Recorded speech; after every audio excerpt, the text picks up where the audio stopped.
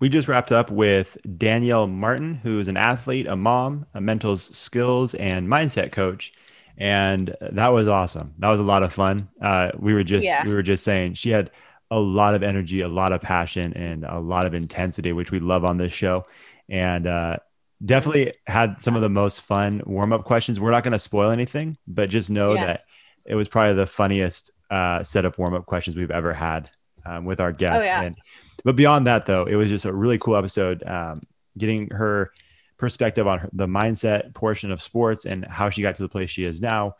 And, just a lot of the different things that Mhm. she has going on and the things that she's passionate about. It was amazing, amazing episode. Mhm. Oh yeah, I'm all fired up. Yeah. She did lots of energy. Yeah, again, very passionate about what she does. Just brought up some really cool things for just coaches to think about with how your athletes are psychologically dealing with situations in game situations, and all that stuff. So you guys will just have to listen to understand what I'm talking about. But it's really interesting. It was really good. Really enjoyed that conversation. Yeah. She's the Yeah. best. So, Oh yeah. without further ado, here Yep. is Danielle Martin. See ya. Peace. Now it is time. Now it is time. Ladies and gentlemen, welcome to Character Combine. Character Combine. Yeah, you ready? Yeah, you ready? Winning goes beyond the scoreboard. The scoreboard. Coaches, I want you to have the type of voice that your athletes will hear decades later and still recognize the leadership that you hold in their life. In their life. Get this thing started. Welcome to the Character Combine podcast. I'm Josh Takimoto. And I'm Deb McCollum. And today's guest is an athlete, a mom, and a mental skills and mindset coach, Danielle Martin. How's it going? It's going well. Thank you for having me. Yeah, we're Yeah. so excited that we were able to get you on the show. And like we were just discussing just a couple minutes ago, we actually heard you on the Hyper Thrive Athletics podcast. And that was an amazing episode. We're like, oh, well, we have to get her on the podcast. And that was like immediately follow on Instagram and then try our Yeah. best to get you on. So it took a little while for us to finally connect, but I'm glad we're Right. we're here talking to you. So thank you so much.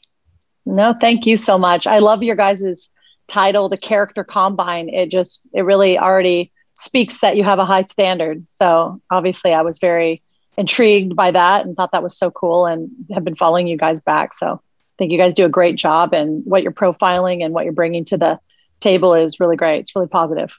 Awesome. Well, thank you so much. Yeah. We definitely appreciate hearing things like that. So, Yeah. before we get started with all the questions that we have for you, and we have a ton for you, so I hope you're ready. We like to start our guests off with some warm up questions, and we like to say this is the Okay. really hard hitting stuff. So, you're a mental coach though, so you can handle this for sure. But I hope you're ready for these. These are the ones that trip people up. Okay. Okay. Trip me up. All right, here All we go. right.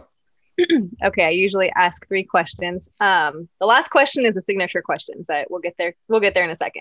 Okay, so question number 1. How would you describe 2020 in 3 words? Inspiring, transitional, transformational. Hey, Nice. I like it. That was really Yeah. good. I like that a I lot. felt like you were like, if you guys could see her face just now, she looks beautiful, by the way. If you could see her face, she was like really concentrating. Like she was like, I'm not going to say an answer until I'm ready. Like she was so into it. I love that. That was good. I I'm like intentional. Yeah. Yeah, Oh, for sure. Yeah. That was cool. I feel like we saw the mindset coach at work right in that moment. It's like, You wait. guys, yeah, you guys are throwing me some curveballs. I got to lean in. I can't back out of it. That's right. That's right. Yeah, that was great. That was awesome. Well, question number 1 down, 2 to go. Okay, so this next one, it's a little more fun. If you had an hour to talk with anyone and pick their brain about anything you wanted to, who would it be, dead or alive, if you had an hour with them? That's good. That's a great question. Gosh, that's a tough one. Wow, look at them all. Can we come back to that? No, these are great questions. I actually really love it. This makes people think. Dead or alive? I would say, gosh, there's so many great people. I would say, you're going to laugh. I would say Steve Irwin. Oh, interesting. Whoa. That's awesome. Nice. I was not expecting that. Oh That was my definitely God. a curveball. No, that's great. That's Okay, awesome. so Yeah, we we have have to to know know. why. What would you I love animals. I want to know if he's serious. Like, if like, hey, this alligator's a beaut. She's amazing. Like, he really knows. He really knows what they're thinking and saying. It's like, oh, look at her. She's thinking that she wants to write a college paper. Like, he's all over it. And it's just like cracks me up. I want to know if he's serious. I want to know like what awesome. fascinates him about animals. I'm an animal person, so I love it, but I'd watch him and he'd absolutely fire me up. And he's one of the people that when they died, I was just like, what just happened? Like, Yeah, it was shocking. Steve Irwin's like, he can't be gone. Like, that's not okay. So right. Okay. That I just want to say this, and I feel very confident in saying this. That was definitely the first time we've ever had a Steve Irwin impression, and it will probably be the only time because I don't know if anybody was she's that a bold. beaut. She's a beaut. It's amazing. That's pretty good. And see, the He was problem just is, so fired up. You know, he's like, yeah, Oh, let's yeah. go. Checking out this crocodile. Look at her. She's pregnant. I'm like, wow, how does he know it's a female? And how does he know she's pregnant? Like, that's pretty amazing. I'm literally not sitting a mile away saying she's pregnant. And she's a bitch. She wants to come over here and talk to us. Let's get on it. Like, that accent is like impeccable. I'm like, do we need to do the rest of the interview? This is perfect. We could have ended yeah, it right let's there. go. Can you talk like that the entire interview? Yeah. Yeah, I got it. I'll talk like this the whole time. That's right. See, the problem is this is only audio, so people are listening. They're like, wait a minute, do you really have Steve Irwin on the studio? She's a beaut. Yeah, it's great. I just loved how That's fired up amazing. he is. It's like, I how do love you it. create that intensity every single day, every single That's time true. you're on camera? It's badass. It's pretty impressive. And he for wears sure. the same exact outfit and gets away with it Yes. every day. Right. Deb, we couldn't do that. Yeah. Could not do that. They'd be like, wow, they're pigs. Right. Him, it's cool. Him, it's cool. Him, it's So, professional, right? Yeah. Yeah. Totally. He's like, he's got That's it all. amazing. Yeah. That's good. That was good. All right. Well, that was very entertaining. That Absolutely. answer for us. All right. Question. So the last question, I ask every guest this. So it's about music. So I love music. So just let me briefly explain. I think that music, has a story. It speaks to, your heart, your soul. What would be, I call it a life song. So if you could pick a song that you just hear and you're like, yup, that's me. That emulates who I am or my life, or maybe the season that I'm in right now, or maybe in this moment. That is I call it a life song. So what would your life song be? So my life song is State of Love and Trust by Pearl Jam. Mm. And I also like Tupac and Snoop's song. Like Ooh, Gangster Party. I'm down with that too. I like that. I feel like So I between love those two, yeah. that's That was perfect. awesome. Yeah. Look, Yeah. she had that ready. Yeah. Yeah. You had it ready. She's like, yes. Yeah. Yeah. Like I said, she's a mindset coach. We can't Yeah. fool her. She's ready for everything. Even ready Yeah. with an Most impression. people don't get to hear these types of secrets. So, Steve Irwin, State of Love and Trust, are like, excuse me, what? What'd you Yeah. say? Did not see that coming. Yeah. Right. Absolutely. That was awesome. Some of our Love best it. warm-up questions ever, I think. So Oh, congratulations. yeah. We'll give you that fake trophy. You win Yeah. nothing, but Yeah. The imaginary trophy. I'll take that's it. right. Perfect. Yeah. Perfect. We don't believe in the participation trophies, but you earned that No, one for sure. absolutely not. Thank you. We're on the same page. Yeah. That's well earned for sure. So So- you survived. You Congrats. survived. Well done. Thank you. Thank Yeah. you. Next obstacle course. Yeah. Oh, this stuff after that, this is super easy. So Okay. we like to start off everybody with the same question. It's basically, what's your athletic background, and how did you get to the point you are now? Well, I was in love with sports. I think I was born an athlete. And I hate saying by the way. So if I say it, just be like, beep, check me on that. I need to get better by that. Okay. Look at them all. We're in the same matters boat. Yeah, exactly. You're like, why did it say so many times when I knew what I wanted to say? So I grew up playing Little League and surfing. I started surfing at 7 and immediately fell in love with the ocean and wanted to be a professional surfer. And I played Little League in a league of about 400 boys and fell in love with that sport at a very young age. I think baseball is one of those sports that parallels life better than any sport. And you hear it from everybody who's never even played, like, oh, I hit a home run today at work or whatever. You know, you hear people use that terminology. And I think just because it's one of the greatest games that parallels life. Surfing is really where I think I found my confidence in the ocean. And you can't tap out in the ocean. You can't call timeout. You're at the hands of Mother Nature, and that element that is the strongest thing in the world. It's the most powerful thing in the world is water. So I grew up surfing, wanted to be a pro surfer. I graduated high school with about 12 varsity letters. I played every sport there was in high school and really leaned into sports as kind of my guidance. And it was everything to me. And when I graduated high school, I went professional in surfing right away and gathered some sponsors and was off to the races. And at about 17, Surfing Magazine hired me to do a swimsuit pullout. And I got the cover of the swimsuit edition and was basically modeling bikinis, but out in the ocean surfing, which was great. And that catapulted a modeling career immediately. And I started working on a sports television show. I think I was picking up trash on the beach in Laguna Beach. And people approached me and were like, hey, would you want to host our TV show? I was like, no, I'm going to Costa Rica to go do some studies on primates. I was kind of a total dork and nerd and really into biology and, kingdom, phylum, class, orders, family, genus, and species of everything.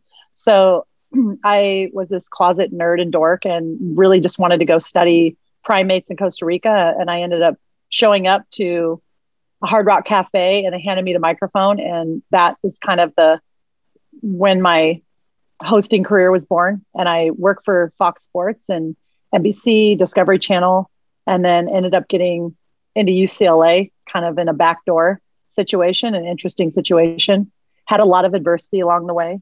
I was homeless for a small time in high school and worked 3 jobs, put myself through high school, got out, and then ended up putting myself through UCLA and playing softball with the Lady Bruins, which was one of the greatest experiences of my life.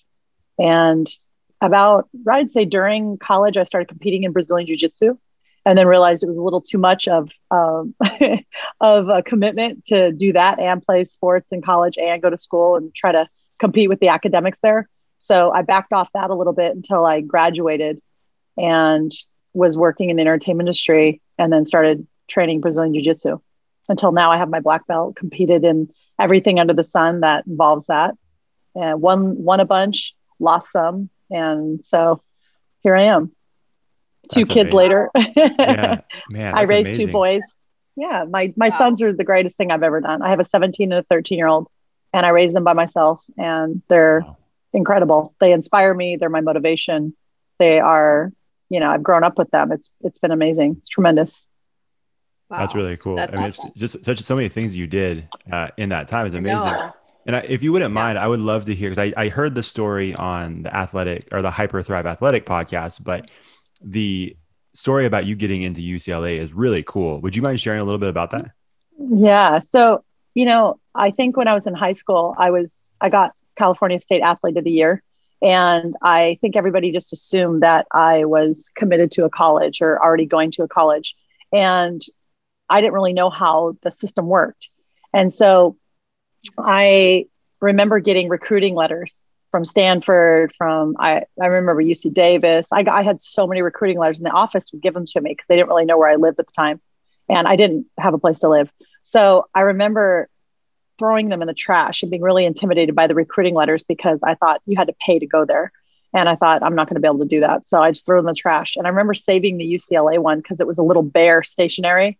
And so I put it in a little box and put it away with I had a little box of things. And so I was working on a sports show and Reebok was the sponsor of the sports show at the time. So they asked if I would come up and do the men's combine, and it happened to be at UCLA. Well, my cameraman was a USC Trojan. So he's like, oh, we got to go over this school and get like talking smack a little bit. And I, of course, didn't know. I didn't really care. And so we go out, we do the football combine, and Reebok called back and they said, listen, your host was great. We loved it. You did a great job. I was basically, the show I worked on was called Planet X, and it was on Fox Primetime Sports, which then became Fox Sports. And I would basically get called, and I worked on this badass show. And let's say you're a pro BMX racer, and I'd go out and be like, hey, I'm here with so-and-so, and hey, what are we doing? And he'd be like, well, we're going to drop in on this ramp. And I would actually do it. So at the time, Gabrielle Reese had a show very similar, and it was called Next. What was it called? Oh, I'm going to get mad at myself for that. Maybe Deb, maybe you can Google it. It was one of Gabby Reese's first show. And it was kind of a similar sports show where she would go do it. And that's how she met Laird Hamilton. She went out to interview a big wave surfer, and he took her out surfing, and they fell in love. So I worked on a show very similar, and Gabby is older than me and was kind of ahead of me at that time. And so I go out and do this combine with Reebok, and they call me back, and they call my producer, and they said, hey, can you have her come out and film the girls combine? So I get out there to UCLA, and there's softball. It wasn't just football this time. It was, and everything I did was interactive. So the combine was this fantastic platform that they had and had just started, where the top athletes in the country go out, and the college coaches are there, and the college coaches can see them, but they can't really interact or talk to them, but they can actually get a chance to see them, and athletes get a chance to profile their talent right in front of a coach. So it was this tremendous experience for an athlete that I did not have. And so I was just completely jealous. So I remember telling my cameraman in the car, like, can't believe they had that. I wish I had that. I would be in college somewhere. And I'd walked on at UH because I was surfing and I was in Hawaii.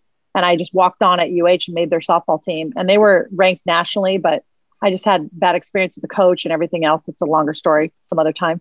But I get called back for the the Bruin Combine. And they were profiling soccer, softball, basketball, and volleyball. And so I told my cameraman, I'm not covering softball. And I remember it was just mostly because I just was bitter about it. I was just kind of like, I don't want it around me. I don't want it in my face. He's like, well, you have to, because I don't know if you know, the UCLA Bruins are like the #1 team in the country. Like, we can't show up there and interview other sports and not them. They have more national championships than any other team in the school. I said, well, it's not about UCLA. UCLA is a location. It's just a combine for all kinds of kids. He's all, it doesn't matter. We have to do it. So I'm like, well, darn, I didn't bring my softball stuff. And then my cameraman, Jeff, was like, I have it in the car. I grabbed it out of your garage when I picked you up. So I go out and I interview Kelly Inouye, who happened to be the assistant coach at the time. And I said, okay, so here, basically I spoke to all the girls. I told them how lucky and blessed they were and just go for it. And if you have a 3.5, don't think you're going to get an automatic scholarship. Like, you actually have to interact and make it happen because of my experience, but I didn't really share it. And they're looking up at me like, wow, I want to be like her. You know, she's on TV, she's a pro surfer, she's this model. And here I was so envious of them. I could barely be there in front of them. Like, I really didn't want to be there. And I was really like upset all day long. I remember I had really bad anxiety. I felt jealous, which is not a normal feeling for me. I felt just awful. I really was bitter. And my cameraman's like, we're almost done. And I said, Jeff, please, I really don't want to do softball. He's like, you have to. So I go out there. I'm like, hey, hi, this is Kelly Inouye, assistant coach. You're assistant coach at UCLA. That's great. Tell me about your program. So what are we looking for in the recruits today? She's like, well, we look at their speed. We look at the way they throw. We look at just kind of how they carry themselves. We have a standard here. And this is kind of how we gauge girls. I said, okay, there was other coaches out there. And I go run the bases. I throw the ball and everything. And as I'm leaving, she's like, excuse me, how old are you? And I was like, 20.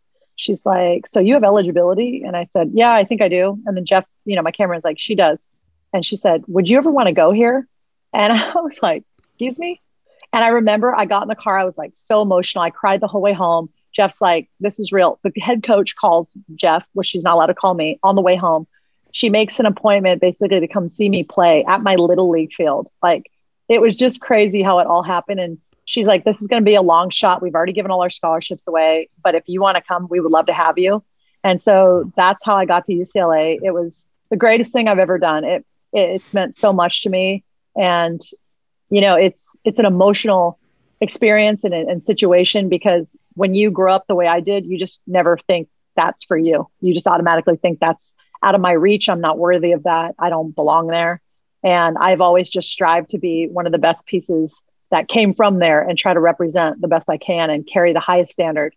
And it was meant to be, obviously. And I remember going back to that little box of things. And I remember telling Kelly, you wrote to me. And she's like, I can't not believe this. And I showed her the stationery and everything. And it was just one of those things. It was meant to be. And I'm so grateful for it to this day. Wow. That's crazy. Yeah. I wanted Deb to hear that story because Deb was a softball player. And so I'm like, I feel like you need to hear that because it's so crazy. That's Yeah. What was your position? Center field. Oh yeah. Oh yeah. How about yours? I was a pitcher. I'm a Okay. short pitcher. I'm 5'5", so I had to really jump off of the mound without crow hopping to get some speed. Didn't play for UCLA. I played junior college, but I loved it. Amazing. Loved playing softball. That's amazing. Yeah. Oh yeah. That's so great. Yeah. And then I'm looking up the Gabby Reese thing. What was it you were trying to look for? Insider What training. what was the first show she did? It was called like Next something. It's driving me crazy. So she did insider training for Fit TV, XBT, Look up. the experience for outside television. Nope. She hosted NBC Strong 2016 with her husband. This was back in 1995 or 6. Yeah, this was she. There was a name for the show. It was like her first show she ever did.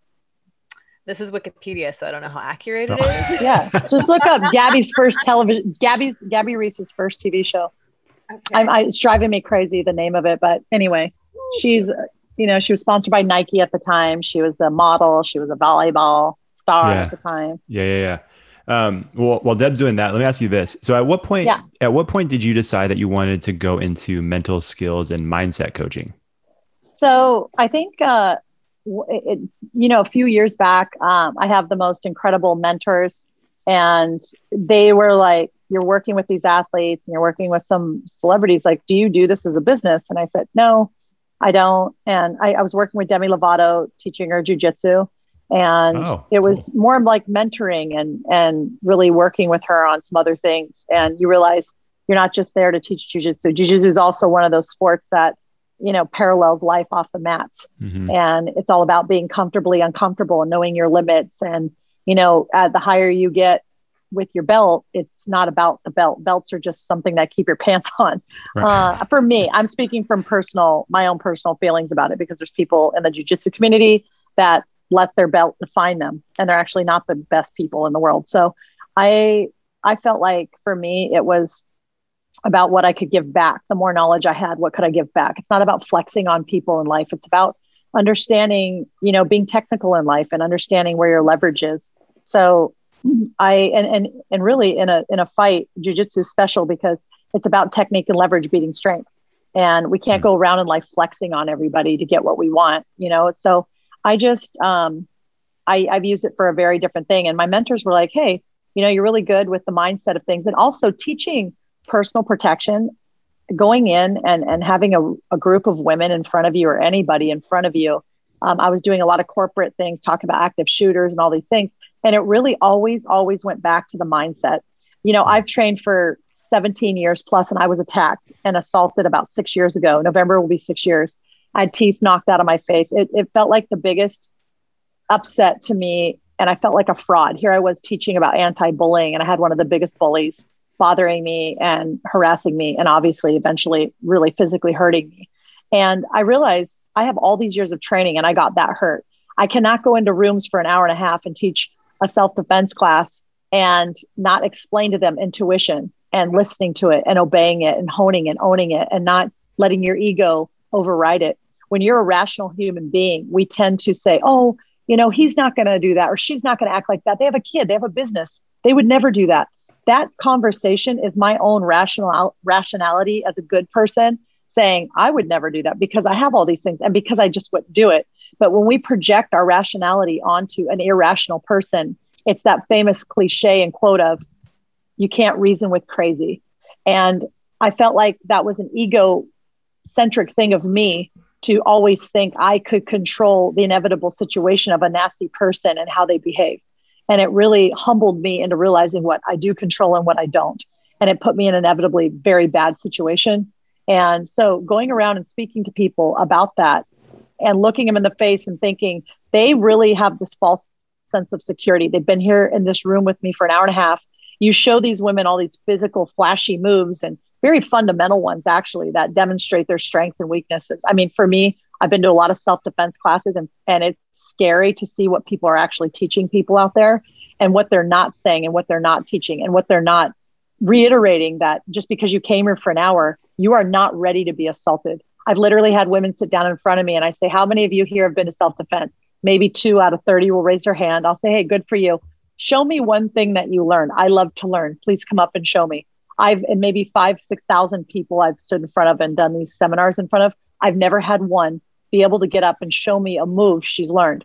So I started realizing early on, it's the mindset. It's if I have an hour and a half, I want to flip the switch on mindset.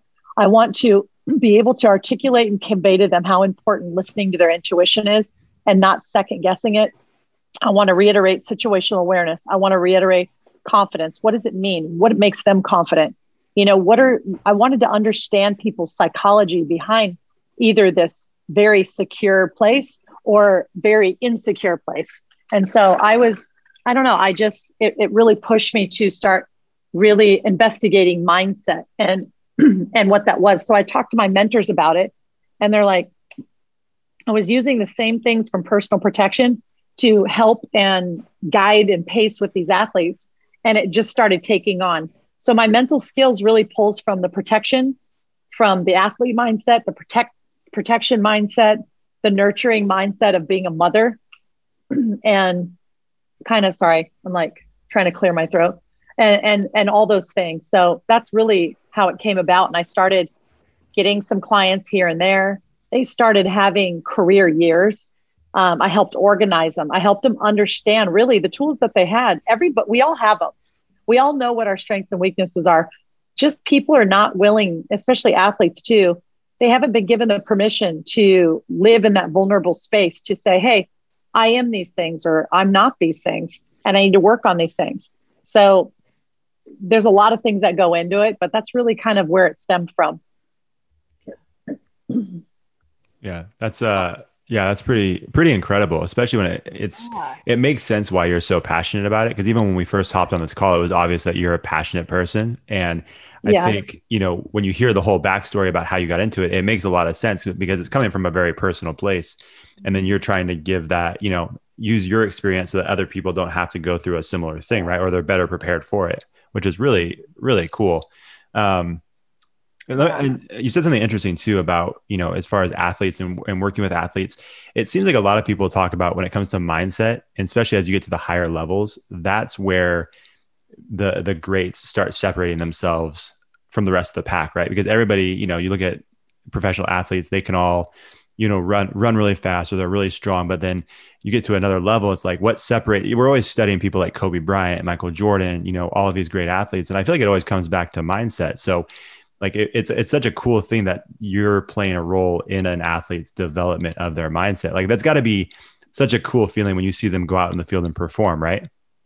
It definitely is. It's extremely rewarding. I feel super humbled. I learn from them. I feel like just as much as they learn from me at all the levels, whether you're working with kids or high level, you know, prospective high school kids that are going in, transitioning into that next phase of their life, or really chasing their dream.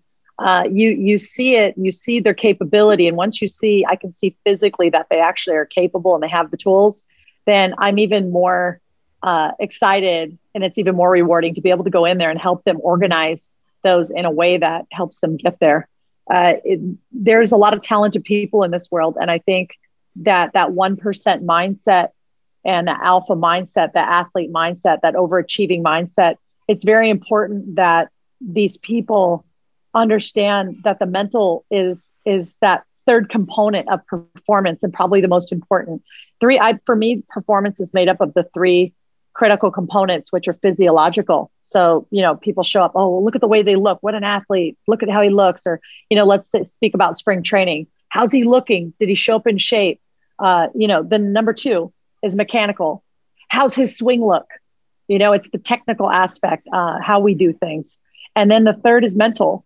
And the 2 first ones are overemphasized. And that's what an athlete starts getting drawn to. And then they start playing to a result or an expectation, whether it's their own expectation or even a coach's. And the greatest athletes, if they want to have consistency and they want to continue rising and growing, in their sport and not kind of top out, then they have to remove expectation altogether. You have to embrace it and then let it go and really develop what your standard is. And so I go in on, I'm very transformational, where sports are very transactional, right? Sports are like, what do you produce? What do you do today? What did you do today? What's your result? Execute right now, or someone else will have your job. So there's an element of anxiety. There's an element of fear. There's an element of so many things that are toxic to performance, right? It contradicts performance. So when we're dealing with these obviouses, it's important to validate the athlete and how they feel, how they relate to these types of stresses and components of performance and the distractions of it. You hear a lot, oh, he's in his own way, but nobody ever defines what that is. Even mental coaches that have PhDs way beyond my education, but maybe not my experience. And I'm sitting there like, you talk a good game. Now break it down for me in the how-to. Show me, because I remember having probably the best mental skills coach in the game. And there's times I'd be out in center field, boot a ball, or you're like, you make one mistake and the game's on the line. We're at U of A in a game that sets us up for regionals. And you've got the crowd screaming down your neck. I'm in center. And it's like, I make a mistake. I read a line drive wrong or something. And now the next pitch that comes to me, there's a girl on second in scoring position. There's one out. And I'm sitting there going, please don't hit it to me. Like, that's the worst mindset you could possibly be in. And Deb, I know you know the feeling. It's like you have 3 balls, you throw 3 balls, and your next natural mindset would be to go to, I can't walk. I got to try not to walk her. That's technically not an actionable thought, but that thought is what's talking to the body, and the body's going to react off of the thought that she just feeds to the body. And sure as you know what, the ball's coming to you, or she's throwing ball 4. And it's relentless. Sports are psychologically abusive. That is the truth. They are like walking around and having a constant abuser on your shoulder. And then you're abusing yourself on the next shoulder. I've called myself every name in the book. I've beat myself down more than anyone else ever could. So truthfully, if I can get down and dirty and I can define these things and find out how they define them, now and only now can I begin to organize things for them. Because I can go speak to any group of people and I can project my own confidences on them and my own life experiences, my own wisdom, and they can lean into that and that can make them feel good. But the internal motivator, I have to understand what you're saying. When people are like, come on, let's go be aggressive. Hey, let's go look for strikes. That right there, you've already lost at the plate. Why? The verb in that sentence was look. So you guys coming back to the bench to sit down after strike 3, and you can't get mad at him. You told him to go look for strikes. And his brain told the body, we're looking. You don't need to be ready to react. Why was I late on every pitch? Why? Because I was looking. I was in look mode.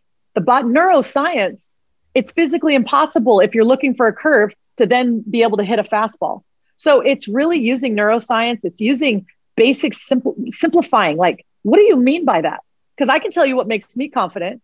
But Deb, if we had a conversation and I listened to what made you confident, what stressed you out, it's probably going to be different than me. It's probably different than my confidences and stresses. So how is it going to be long lasting or everlasting or problematic or finding the solutions for the problems that you have if I'm just all the day projecting, or I'm pulling Michael Jordan quotes, hey, fall down 7, get up 8, let's do this. Like, I'm sorry, those are not things that are going to fix and help you transform into the athlete you need to be to get to that next level or to be consistent enough to keep your job.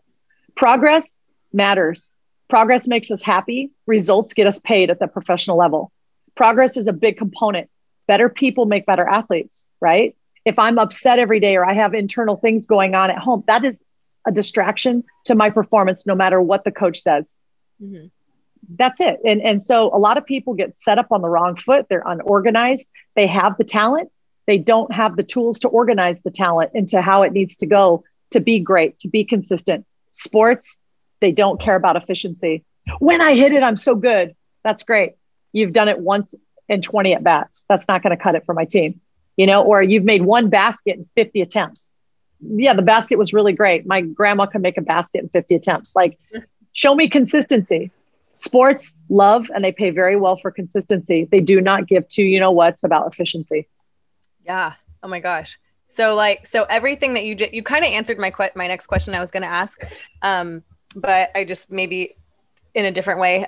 So in terms of being a mindset coach, like what, I don't know, like give me a scenario, like if an athlete is to have a conversation with you and trying to work through something, like, do you give them those tools that you kind of just explained right now? Just like, do you help them change their psychological like dialogue? Like, how does that work? I use actionable tools. So we'll have a conversation. I'll listen. I'm connected to that person. I'm listening to them. I know their language they speak. I know what stresses them out. I know what makes them confident. I know their highs and their lows. I know them. Now they come to me with something and I let it land. I think about as best I can myself in that situation, but I really look at the result that they want.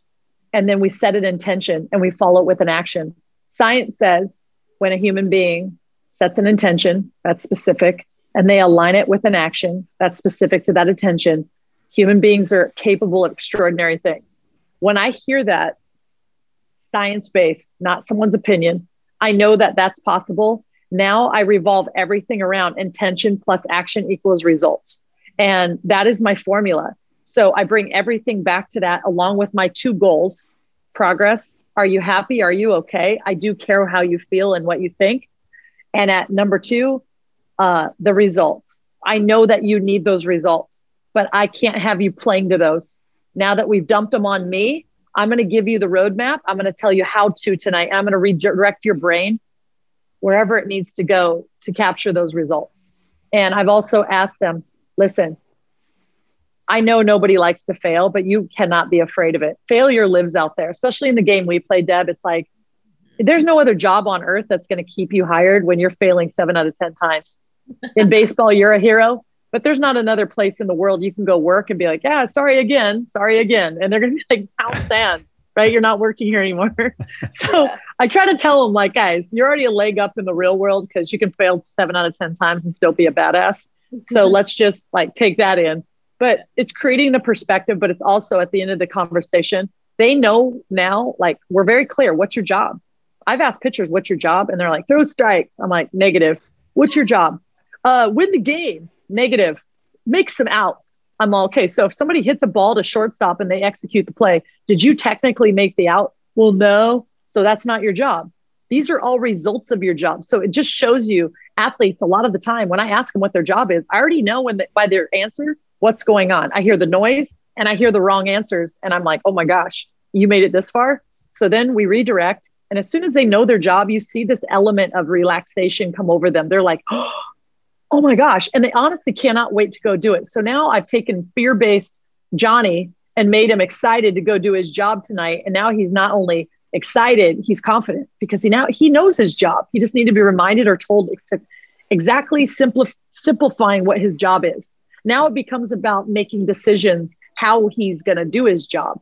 Once you get the brain on the process and you get it to fall in love with the process, it's like everything's downhill from there. Now you start seeing steep improvement curves cumulatively per the athlete that is working off of this, organized blueprint.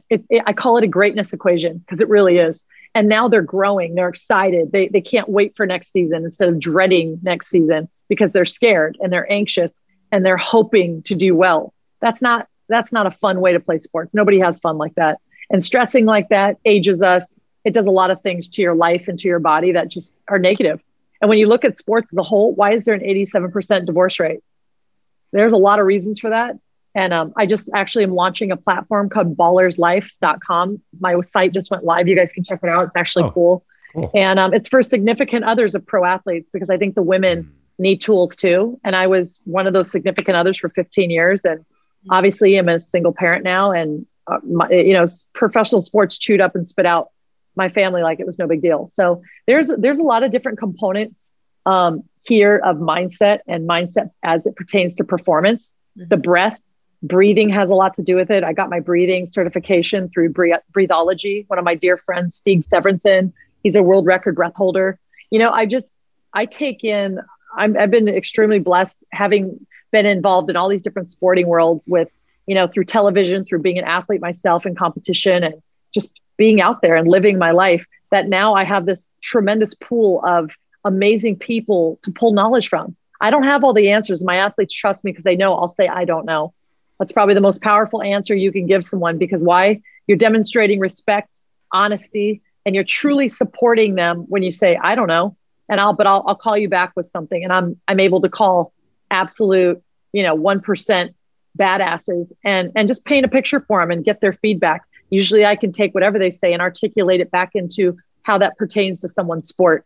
So yes, I'm passionate about it. Yes, I sports helped save my life, I think, and inspired and motivated me. And if I could go back knowing what I know now, I can't imagine what I could do in sports, but I know I can go now and share what I have and give it to these people. And it's truly rewarding to watch them not only just come back and want more, but rise up in their sport and have, life-changing contracts, to meet an athlete and have them come to me in tears and afraid, and now just be standing on the top of the world is really amazing. And to share that journey I'm humbled by it. I really am. I learned so much. Wow. Yeah. I wish I would have had you in high school. Yeah, for sure. Me too. As a fantastic. pitcher. No, I'm not trying to say I'm just saying pitching is psychologically, it's like one of the hardest things. So anyway, I would have loved to have that type of mindset to go into. So I appreciate that. I would have loved to have had it at UCLA. Believe me, that was in over my head. I was a baseball player trying to play softball. I believe me. I was like, "What's a rise ball? What the hell is that?" That's absolute BS. Does she want to fight me? That was my specialty pitch. That's amazing. Oh yeah. I'm like, does she want to fight me right now? What the hell is? Yeah. She like want to fight me? Because that's what we'll do. If she throws that at me again. Like, really? That's awesome. Hey, let me ask you this, because obviously, like you mentioned it, you're passionate. You're definitely intense about the subject matter, which is awesome. We love it here. A little bit. Yeah. I don't know if you're as passionate about what you do, compared to what your Steve Irwin impression. Like that was a lot of passion that came out for that impression. But love it. So what is I just have to ask, what is there like a tug of war between the mindset coach and the mom when you're watching your kids play? Like, is that a weird place to be for you? If you could see her face or her face right now, it seems like there's something here. So what is that like for you? Like wrestling with those two things? Because I imagine it would be challenging sometimes. I will say this. I've been a coach. I've coached them all their lives and they only have me. So I try to be mom. They're going to have 100 coaches in their life and I try to be mom. I never want to look back or have them look back and not feel like they can come talk to me and share with me and me be their mom. I want when they get hurt, they want to call me. I want when they need something, they call me. I want when they want to be loved and snuggled and cuddled, they want to come over and sit next to me because they're not worried that I'm going to start talking about their sport or, being that helicopter mom on their sport. I don't control those things. I can facilitate anything and support them in everything and anything their little hearts ever want to do. And I've deliberately stayed back. I coach because they asked me to, not because I was that mom, like, oh, I'm going to coach. I'm the parent. I'm the one sitting in deep right field during their games. I run up and I video and then I get away. I'm very quiet until they ask me. My oldest son is actually committed and going to UCLA on a scholarship. He's also in the draft class. Wow, so that's awesome. That's been, thank you. That's been interesting. And, people are like, oh, is he going there because of you? I'm like, he's not. And it was really amazing to me. It was, an emotional thing watching how soon and quickly, like he had 9 full rides on the table from different schools. His grades were tremendous. I mean, the kid, I didn't have grades like that. I don't, it's amazing how dedicated he is to his grades and his reaction to his own adversity within our own family. I'm very proud of him for how he's chosen to react. And so for even more so, I've stayed back and watching him choose UCLA. It was cute because I remember the coach, the first phone call, he's like, how would you like to be a Bruin? And he goes, well, I'm a Bruin no matter what, because my mom is, and my mom was a Bruin. So I've been raised that way. So even if I go to this college or that college, I'm still going to be a Bruin. And the guy's like, wow, really? Yeah. And, I didn't make phone calls. I wasn't like, hey, everybody, I want my son to be a Bruin. He's on the market now. I never made a call. I never said anything. So they found him and I stayed out of it. And him choosing UCLA, of course, that is amazing only because I know the experience he'll have there if he even makes it there and doesn't go get drafted. I think he really wants to go there. He's excited and I know the experience he's going to have. I know he's in good hands. You have Coach Savage over there who's tremendous coach, amazing. He's done amazing things for the organization. And being at UCLA before, all of us were wondering like, hey, when are these boys actually going to win a national championship? Yeah. You know, and it took way after I graduated to see that happen. And Savage is, you know, a big piece and a big player in that. And so I'm happy that he's going to be in good hands and with people that can develop him. But, you know, my youngest one's getting ready to start high school and he plays baseball, football, basketball. They're both really great athletes. They surf, they know how to protect themselves. I've tried to raise gentlemen that know how to treat a woman, and really inevitably they know how to respect themselves and they understand their worth and how important that is. And so for me, it's just being a mom is something that I really try to stay in my lane with. I recently had my oldest be like, Mom, I need your help with something. And I said, okay, so how do you want to go about that? You know, and he's like, I said, so this is what we're going to do. I'm going to meet you for coffee, and Mom's not going to sit at the table. Mental coach is, and I don't want you to be defensive. I want you to hear me as if like I'm someone else that you definitely wouldn't argue with or throw a tantrum with at the table if I said something you don't want to hear. He's like, okay, I can commit to that. So, you know, he hears me too. The best thing is I have some pretty high profile clients that he looks up to and actually compares himself to. So when he hears me talking to them and some of their things, he's always like, what did you say to him? Like, remember when you said this? Can you elaborate on that? So that helps too. And, you know, I just try to stay in my lane as mother and mom. I don't like mother. Where did that come from? I just try to be mom. Hey, I'm with you. I don't like to refer to my mom as mother either. It sounds weird to me. Exactly. I I'm said so glad you mother said and I that. immediately saw myself with gray hair. I'm like, whoa, can we erase that? So Mother. Yeah, I'm with you. You know what I'm saying? I'm mom. Yeah, I'm mom. And that's the first place and only place I really love to stay. Can I help them? Do I have the ability to? Yeah, but it's got to be when they come to me and ask me. I'm happy to be there, but you're never going to see me like, hey, come here, talking about my kid all day. I'm very proud of them, but it's just, I don't know. I think because of me and even their dad was a professional athlete, I think it's even more so. I've been gentle on that whole thing. They've got to find their way. This is their journey. I don't need to live vicariously through my kids and be pushing them and forcing them into D1 colleges and expecting scholarships. These parents are insane. And I'll tell you something, 0.52% of kids actually get a full ride scholarship. My kid's not even on a full ride, by the way. So did he have full rides to other schools? Yes, he did, but he's not on a full ride, you know, and they were very generous, but I'm still picking up the rest of his college. So 1% of kids even get considered for a D1 college. So parents are insane when they're constantly forcing their kids in there. And secondly, if you didn't go there yourself, hey, try checking the academics. They're difficult. I don't want my kid coming to me and hating me later. Like, I hate it here. You made me go here. And now you're in a battle and your kid resents you. That's a big deal in their life. That's a big transition for them to leave this college to go to that one or to be demoted. Now they forever like have that on them. And it's like some kids, JCs are amazing. And the college competition now, I'm going to tell you now, JCs are going to be more competitive than we've ever seen them be because of the 5th year allowed back at the D1s. I mean, that's a whole nother podcast, truthfully, but the competition in sports these days is incredible, and parents need to step the F back, you know, and that's another thing. I just shake my head because let your kid find their journey. Let's make sure they actually love what they do and they're not just doing it for you. You know, that's an interesting question because it just opens up a whole nother rabbit hole. Yeah. Yeah. Well, that's super important coming from you too, because a couple of times throughout this podcast, you've said like, I wish when I was younger, I wish I would have known this, or I wish I would have had this mindset, or I wish I could have 100%. So it'd have been super easy for you to slip into that mindset, right? Where you're like, okay, everything I would like to have had for myself, I'm going to throw it all at my kids. No, you can't. You know what I'm saying? And that could have been easy, but you recognize that. Yeah. I would fail as a mom. And, you know, my kids trust me. They feel at peace. They feel secure. They feel loved. Those are the things I ask them. They answer yes to that. I'm winning.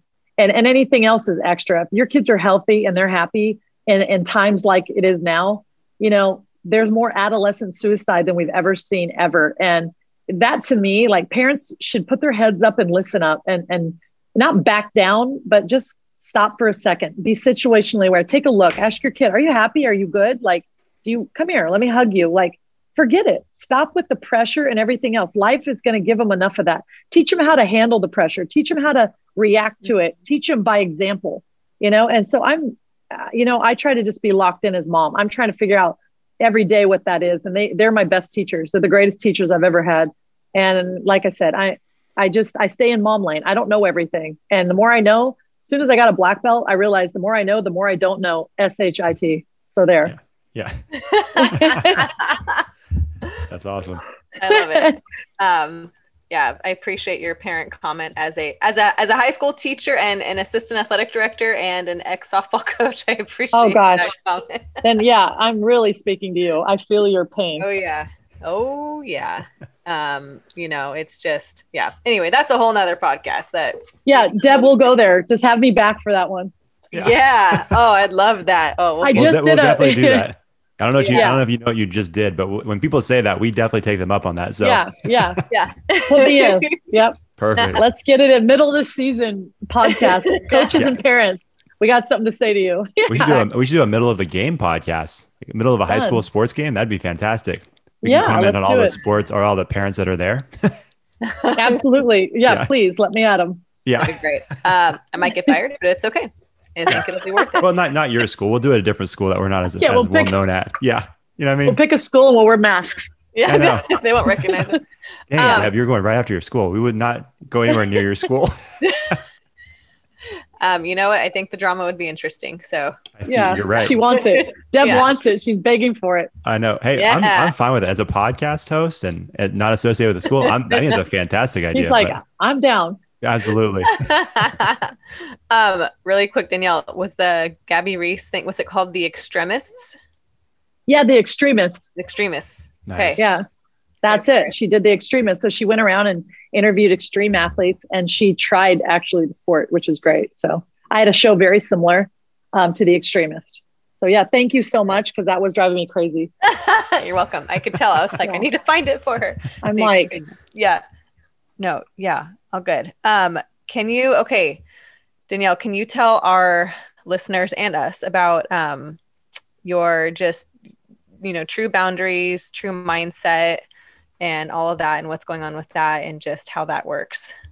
Yeah. So trueboundaries.com is my personal protection, my, that kind of stuff, and doing seminars of anti-bullying. I have True Boundaries Charitable Foundation, which is a foundation also, it's a 501c3 that I started to kind of support kids who have been in assault or are at home and being abused or whatever. And I get them scholarships to a martial arts school and take care of all their gear and everything for a year and get them able to protect themselves and kind of learn, have that backup. They go to a dojo where they have people and support there and they're learning how to protect themselves.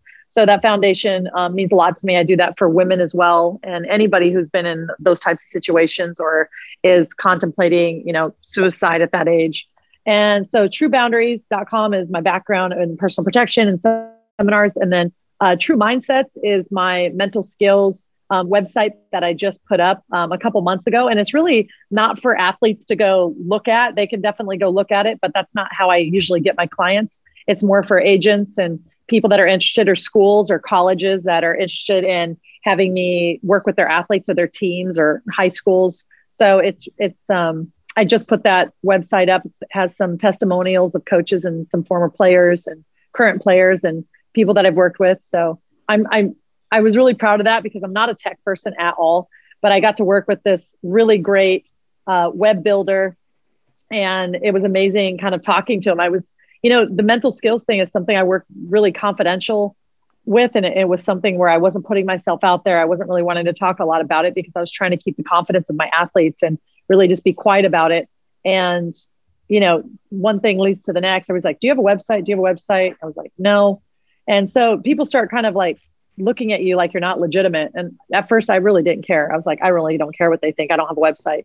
But then I didn't know how to like kind of bring it all together. And I worked with this really great web person. So that's something I'm proud of because it was all the content was written, and without kind of giving away your secret sauce, you have your philosophy in there. And I just love the way it turned out. So go enjoy it. I didn't build it. It's not my website.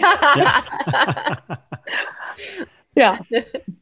I'm just proud to say that because my web builder just did such a fantastic job, and I just launched it and I was like, wow, like everything I said he kind of brought to life, and just in the visuals and used the pictures that I love that meant something to me. It just, it kind of had to go along with how I like to do things. It wasn't this, superficial thing. There's a lot of depth in that site, and hopefully people that read it really appreciate, what this is about. This is not turn to page 36. Mm-hmm. Let's talk about anxiety. Here's my PhD. I'm this, I'm that. I'm just an athlete who's just as crazy as the next athlete, and trying to share my experiences, and hopefully my falls create people to fall down less. But I do realize adversity breeds strength. And so I wish it on everybody at the same time. People aren't equipped to always be as resilient as, I think a lot of us were way back then. People are being bred to be softer, and this whole entitlement and PC thing. And, that's a whole nother podcast. I just, like you said something that resonated with me at the very beginning of this podcast. You said, there's no participation medals. And I said, we are on the same page. So no, we're definitely about that at the combine for sure. Just because we realize it's, especially when you're talking about character, it's not going to, that type of thing is not going to, I think, help your character. It doesn't build your character. Right. It's not going to strengthen you. It's going to, like you said, it creates a lot of, it's another, again, we have like a whole series of podcasts coming up with you. It seems like we have all these topics. It disables you. Yeah. It disables them. They're already socially disabled with the cell phones, and then you add COVID, socially distanced. Everything's a disabled.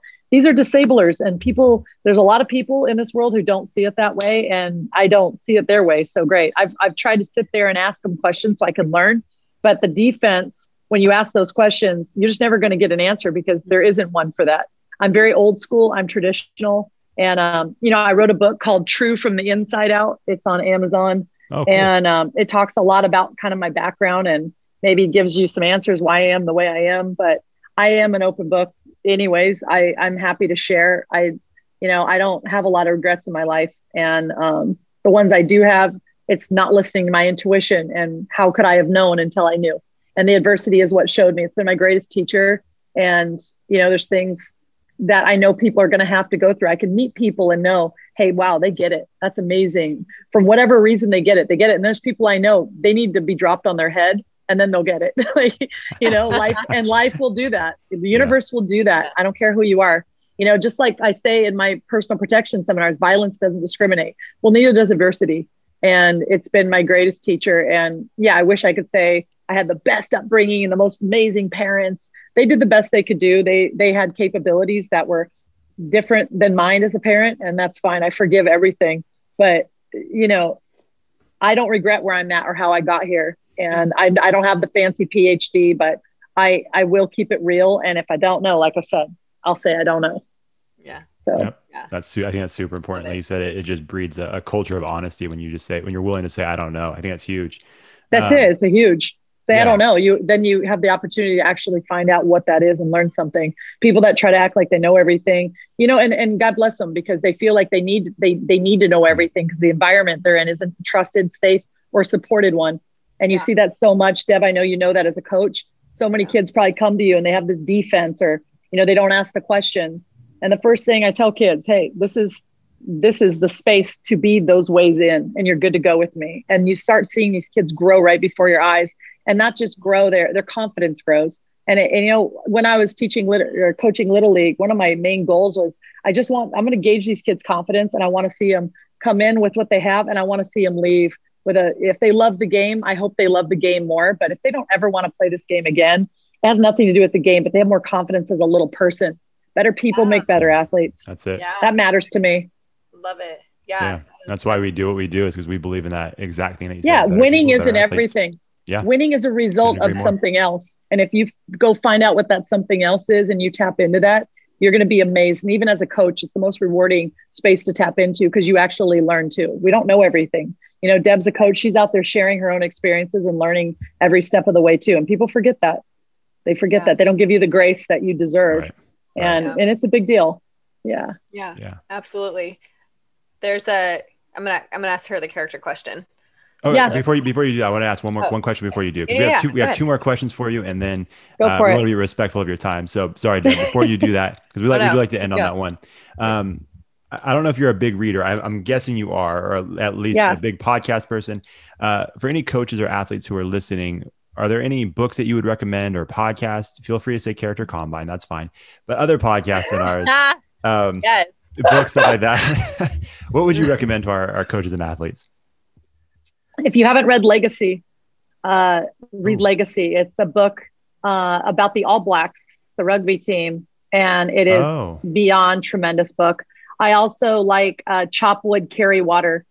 Okay, but Legacy is probably not my number one favorite book, and you're not going to want to put it down. It's that book that like I'll go pick up and I just open a page and I'm like, oh, that's awesome. I was supposed to read that today. Yeah. And are they based out of New Zealand? Yes, they are. They are. Okay. I'm not a big rugby guy, but I have heard of the team. And I wasn't either. And I wasn't a big rugby guy either. Yeah. But I actually was the mental skills coach last year for the San Diego Legion professional MLR rugby team. And cool. it was tremendous experience. And one of the players from the All Blacks, actually one of the best number 12 ever, and they do positions is the number. So they don't like, oh, hey, what number do you want to be on your jersey? It's not like that. A position has a number. So he's one of the best weird. number 12s. His name's Nanu Ma'a. And he is one of the most humble athletes I've been around, and for how badass these guys are. And so you'll really go, oh my gosh. And you'll want to know more about the rugby culture when you read this book. It's so incredibly, it's moving. It's inspiring. It's motivating. You feel it when you read it. And if you're an athlete, you're just going to want to eat it up. And a lot of pro athletes that I've given this book to, they just fall in love, number one, with rugby. They're like, these guys are absolutely so badass. I started following the All Blacks and this and that. And it just, their whole philosophy is very old school, traditional. It's to the bone. It's unbelievable. So I love that book. I opened the book and I'm just amazed. I'm just like, oh yeah, that's awesome. I was supposed to read that today. Aside of reading the whole book, you're going to find that if you highlight stuff in a book, you just dip it in a highlighter because the whole thing is that worthy. Love it. That's awesome. Perfect. Yeah. Coaches, you guys have some reading to do for sure. Okay, Deb, I'm sorry. Absolutely. Oh yeah. Okay. Oh yeah. Yeah. Well, and I brought it up earlier just because we were kind of already talking about character. So I was going to roll off that, but just going back to that. So obviously this is the Character Combine podcast. We always like to ask our guests, what does character mean to you, and why is it important? For everyone, but especially when, student athletes are learning things and they're learning about character. Like, why is that important? It's so important. Character is a reflection of how we're feeling and who we are on the inside. So on a good day, it's easy to be nice and great and good on a good day. Who are you on the days that aren't so hot? Mm-hmm. And to me, that's when character is judged. How do you treat people? How do you talk to people? How do you even treat yourself on your down days? To me, that is kind of the revelation of your character. That's when character is revealed. Character is that mirror image on the outside towards people, how they receive us, how we leave them feeling as it pertains to the inside. So I'll tell somebody, hey, they might say, this person really hurt my feelings, or they did this or they did that. And I said, well, did you do anything to warrant that? No. Okay. So that behavior reflects them. That's their character. That's who they chose to be. And you can choose how you're going to react to that and then take the high road.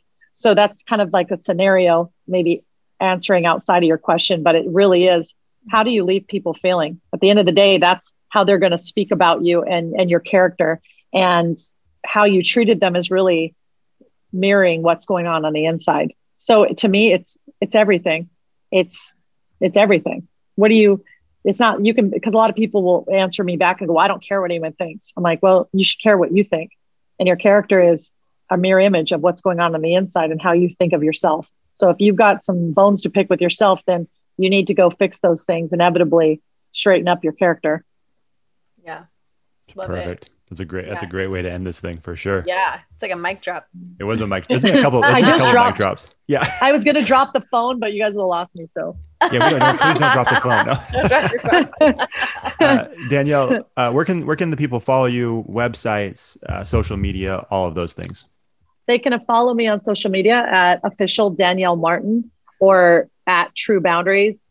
And I also have at True Mindset. true with the underscore mindset. And they can find me at truemindsets.com. Perfect. Sounds good. And my cell phone is, no, I'm just kidding. Hey, you know what? You sound like me. I was going to say, Deb's I know, giving out I her am that location nice. and- yeah. I've done that. I'm like, okay, I feel bad for the kids, guys. Here you go. And people are like, what are you doing? Like, Yeah. I have to. That's okay. But you know, though, Deb, I don't know what your background is in martial arts, but we know Danielle is a black belt. So it's a little bit, see, there we go. You shouldn't be giving out your information. Deb. Oh, I've box. tried, Does Danielle. that count? I take boxing. She boxes. classes. She Does does that count? kickboxing. Yeah, you're a badass. That See, does there count. you go. That Right. does count. Boom. I'm sorry, it does. There you go. Yes. Well, then, Deb, go ahead and give out your number. Let's see what happens. Yeah. Come at me. Yeah. Yeah, come at me. You want to fight me? Come That's at me. right. Get a bumper sticker. Deb, I think you need like a painting on the side of your car that says, come at me. I would love Come that. Come at That me. And just give people looks, like nod at them. Yeah, that's right. It does say that. You're like, at what me. is this? What is this 5'5" redhead looking at? Why is she looking at I'm me just going to start talking in an Aussie accent. That's exactly like the same thing as having a martial art in the US. Like, hey, yeah, what's going on? Yeah, what's it? How's it going? They're going to be like, you're a badass. Yeah, I know. Yeah. I know. Give me a beer. Give me some shrimp on the barbie. Like everything. I'm going to throw all those out. I'm going to start using it. I think Yeah. you should for sure. The next love it. podcast we're going to do like an Aussie. You're going to be like, Danielle, oh, hello. Yeah. I was talking like an American before. Yes. That's what we're going to do on our That's next amazing. podcast when we talk I about know. the parents and just all that stuff. We're going to do it That's in an right. Aussie I know. accent. I love it. I'm going to talk in an Aussie accent. Let's do this. Yes. Yeah. Oh my That's gosh. amazing. Well, this has been so much fun, and we thank Super you so fun. much for coming on For and sure. having fun with us and just talking with us. Deb, Yeah, we're of gonna course. follow us. You guys can follow us on let Oh me no. start over. Oh, no. You guys can don't Come cut on. that out. Don't you No, leave no. that in there. No, I definitely That's would. okay. You Okay. have nothing to worry about. I'm gonna leave it in there. Oh yeah. It's all good. We're raw on here. Come at me. Yes. You guys can follow us on There you go. Instagram at Character Combine, on Facebook. We're on LinkedIn, Twitter at Sports Character, and we have a YouTube channel, and that's it. That's it. That's awesome. Yeah. Danielle, thank you so much. It's been a lot of fun. And we never do this, but could you sign us out as your Australian self? Yeah. Follow us at Character Combine. This is Danielle Martin signing out. Peace out. Peace. Perfect. Peace. Come at me. Come at me.